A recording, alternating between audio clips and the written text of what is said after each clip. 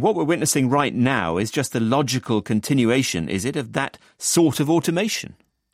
I think it is a logical continuation, but, as humans, we're often surprised about things. I mean, one of the things, it's not a surprise when we see things that are physical work in a factory, in a warehouse, being automated.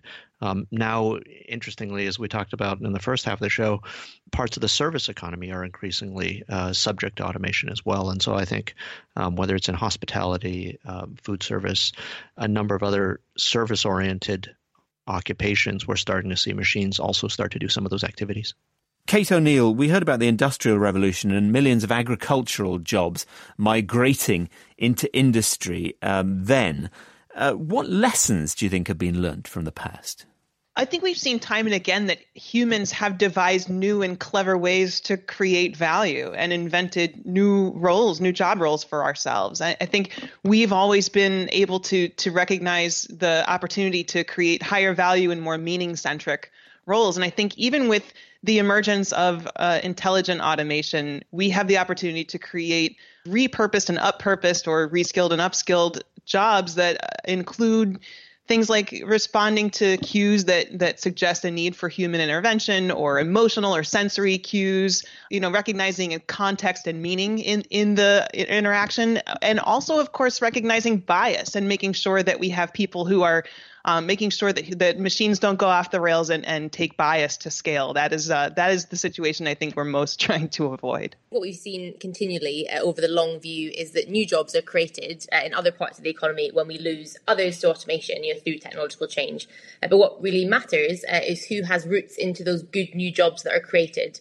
And where we have a problem, or where a problem starts to emerge, is where you have one pool of workers at the lower end of the labour market, those on lower wages particularly, whose jobs are being displaced, and then good new jobs at the other end of the labour market that are highly skilled and that are highly paid being created, but we don't have a bridge between those workers being displaced and a route into those good new jobs. And so I think that's where the government has a really important role to play in making sure that if your job is at risk through automation, that you have the opportunity to reskill and to move into good quality new work. And we're going to talk about skills and education in more detail a bit later. But Hamoon, is there good and bad automation? Automation itself, AI and most technologies are value neutral. But the actual question is about the new kind of work being created. What type of skills does it require? And is the group you're talking about, in this case us humans, going to be able to cross that chasm? Humans, we generally have three types of skills: head skills, heart skills, and hand skills. Hand skills, especially the predictable ones, and McKinsey and their work shows this quite directly, are the ones most immediately having already started to be automated.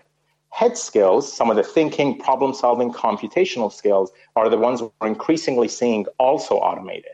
And so I think there is a question of to what extent could humans actually cross some of these skill chasms? And even if we can, in the new world, how many people are going to be required? Will it be the tens of millions that are being impacted required to do the new work, or will it be 10% or 5% of that? I do want to bring up another piece of history, which is, actually from the UK. We make fun of the Luddites, these people who, complained about, some automation in the textile industry as being people who tried to hold back, technology's progress. And undoubtedly that automation did increase productivity. But the other thing that happened, actually, economic historians called it Engels' pause.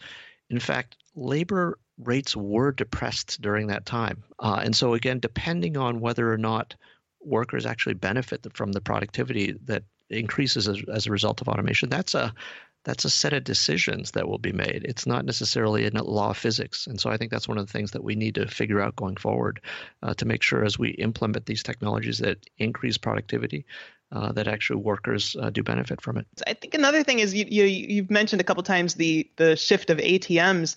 And there was this kind of story about ATMs since the introduction in the U.S. that human bank teller employment actually grew steadily by, I think it was something like 2% each year after the introduction. So the composition and scope of tasks that comprise the work a human teller did before and after ATMs certainly changed, but the need for the human remains. And that, I think, is not a guarantee that there won't be dramatic shakeups in some